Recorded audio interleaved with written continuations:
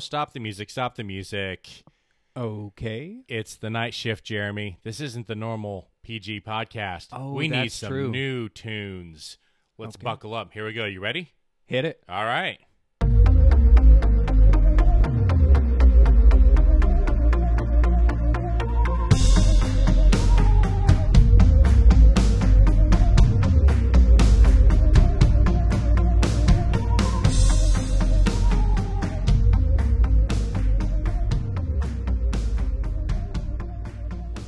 All right, Jason, it is the night shift. It is the night shift. And today, do you know what we are reviewing? I know what we were supposed to watch to review. Yes, we were supposed to watch something, but someone decided to go and get sick. This is the one danger, I guess, now I've realized in saving what I watch for the 2 days before we record, is I do that to try and keep it fresher in my little brain so that I don't lose bits and pieces, all that kind of stuff. And, got sick yesterday, and I got Next Gen out, and then it was... Yeah, well, you know why you get sick around this time? Fall weather. I'll take it. Gosh, you'll take cold and sick. I don't know how. It's just a day later. I got some cough and sniffles left, but I'm fine. I don't understand the rationale. Now, anyway, we are reviewing today a movie, a Netflix original. It's called Nappily Ever After. It is starring, and I hope I don't butcher this name, Sanaa Lathan, and she's the main character, but Ricky Whittle and Lyric Bent are also in here. Now, the movie follows Violet Jones. She's tired of her longtime boyfriend and waiting for him to propose. When she thinks he's going to propose, something else happens, and she more or less decides to shave all of her hair off. That's what you get from the trailer. You get from the trailer that it's a story about this woman who is always trying to look perfect, be perfect, and get the man, and she always has to have her hair straight. She can't get it wet. She's got to be careful. She's always got to put so much time towards it. And then after this, she literally shaves all of her hair off and starts over. Bit of an identity crisis is what the trailer leaves you with. I have seen the trailer, so I might chime in here and there. Yeah, it's a huge identity crisis. Now, this movie, it follows Violet, Vi in the movie, and she is a marketer for this business, and she's primarily handling all the beauty accounts. So she does all of the beauty accounts. She's the one who shows up looking perfect all the time. She's the one who always has her hair perfect. She's always worried about that. And so you follow basically this woman who's always trying to be perfect. And they give you a backstory on it. Her mother basically instilled in her from a young age that she had to be perfect. She said that when she was younger, she got to see all the white kids running around, and they would just be eating stuff, being dirty, hair a mess, jumping in and out of the pool, and it didn't matter. But her mom told her that they had to look presentable at all times. They couldn't afford to look dirty, to look unclean, to look messy, to look anything awry, because obviously racism just decides to prey on anything that you can. That's something I was like, oh, wow, that's obviously really sad. Yeah. But at the same time, you can understand how someone would grow up and then have this huge crisis. Yeah, definitely. I mean, that would, from an early age, if you're taught and told as a child that you have to be different than the other kids, which unfortunately for the African American community, is a reality out there. I've had over the years enough people that have been friends, and what you're saying there is kind of, you hear that echoed a lot, and that's sad. I mean, and that will certainly create an adult growing up from that kind of childhood that's going to be absolutely paranoid about image, and if that's how in the movie, if that's what she's been teaching her child, then makes sense that as an adult she lives that way.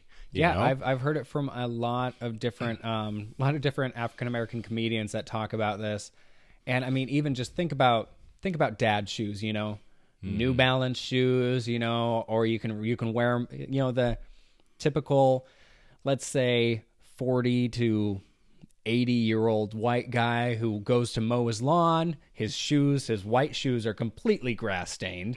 And then he just goes to the store, comes back. And I've heard so many comedians and different authors talk about this and how different it is. And they're like, we can't do that.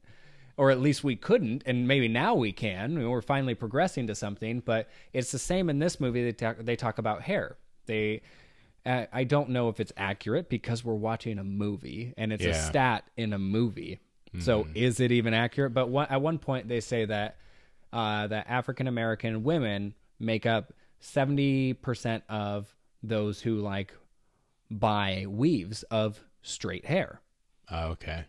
And in general, naturally curly hair. So naturally curly hair. So it's just it's been just kind of instilled. That's like a large percentage. Yes. Wow. So it's been kind of this idea, and you think about many of the supermodels, many of the marketing campaigns, many of just the ad campaigns, and all these things that are plastered everywhere. It's all straight hair, straight hair, straight hair, straight hair. Yeah. I wonder where that comes from. I wonder what the history behind that is. Why does it have to? What's the big deal with straight hair? I don't personally get it. I don't understand, but dude, I love a fro. I love a fro. I love curls. I love just, I personally, it's like, whatever, it's hair. Right? Yeah. For those who didn't know, I had pretty long hair, and when I just let my hair down, it would get some pretty big volume. You were like a male Rapunzel. Yeah. It was pretty crazy. Now, this is ever since I was like, when I was in like middle school, I had this friend who could actually grow a fro. Nice. And I was so jealous. I can't grow a fro. I wish I could. He just probably so I always more thought of nappy that. than anything. Yeah, so he had this, and he was always picking it every day. And sometimes he would just go and he would just put he started like keeping his pencils in his fro and stuff too every now and then, just to be funny. He'd be like, "Oh, you need a pencil?" And you just grab out a pencil and be like, "Oh, here you go." So anyway, I thought it was great, hilarious, and they look so cool. I mean, just think about like Ben Wallace. Ben Wallace made a fro look so cool in the NBA, and even had that like weird part in it, but still, you loved it. So that's for guys. Now for women, this is it's a big theme in the movie that even black men, they're like, she's like, well, black men, she's like long hair. That's what they want on women. And so you have to find the right guy that's going to like natural hair. But the movie is all about, instead of trying to be something that you're not, trying to discover yourself. Yeah. And trying to be okay with natural hair. Yeah. I mean, this is, you are, and it's not like there's just a few people with curly hair. It's not like everyone else has straight hair. No, there are so many different hairstyles, hair colors, and they're all beautiful. And that's what this movie is about. This movie is a lot about finding your own beauty and then also finding your own strength. Again, instilled from the overbearing mother at the start, there's this part where she's just from a young age, telling her how she's going to find a man, a husband one day who's going to treat her right, get her everything. That's why she's got to look so pretty all the time. Yeah. I mean, even at one point when she's breaking down later on, she just says, "I need a husband." I need a husband. That's just, you don't need a husband. You have yourself. Yes, it is amazing. Yeah, if you go into a relationship emotionally, as in this person is going to have to fulfill this expectation, it's a need, not, then you're already going in lopsided in that relationship, and you're gonna have so many issues. Exactly. And her big thing was she was trying to be so perfect for her man. Yeah. She's like, and then it fell apart. You don't want perfect. We want vulnerable. We want vulnerability. We want growth. We want to feel connection with someone. And that doesn't come on just being perfect all the time. Some of your best friends and your closest people in life have seen you do the dumbest stuff in the world, and you've seen them do it too. And it's great. Yeah. And that's what it is. And so this movie, it's the real you. Yeah. So this movie, so it seems like that's from the trailer. That's what you kind of get. Yes. It's this, it's a full on identity crisis. Who am I really? Like all these years she's grown up, she doesn't really know who she is. She's trying to meet this standard, and now, in a night of just sheer emotional breakdown, shaves her head. Yeah, I thought that was so great.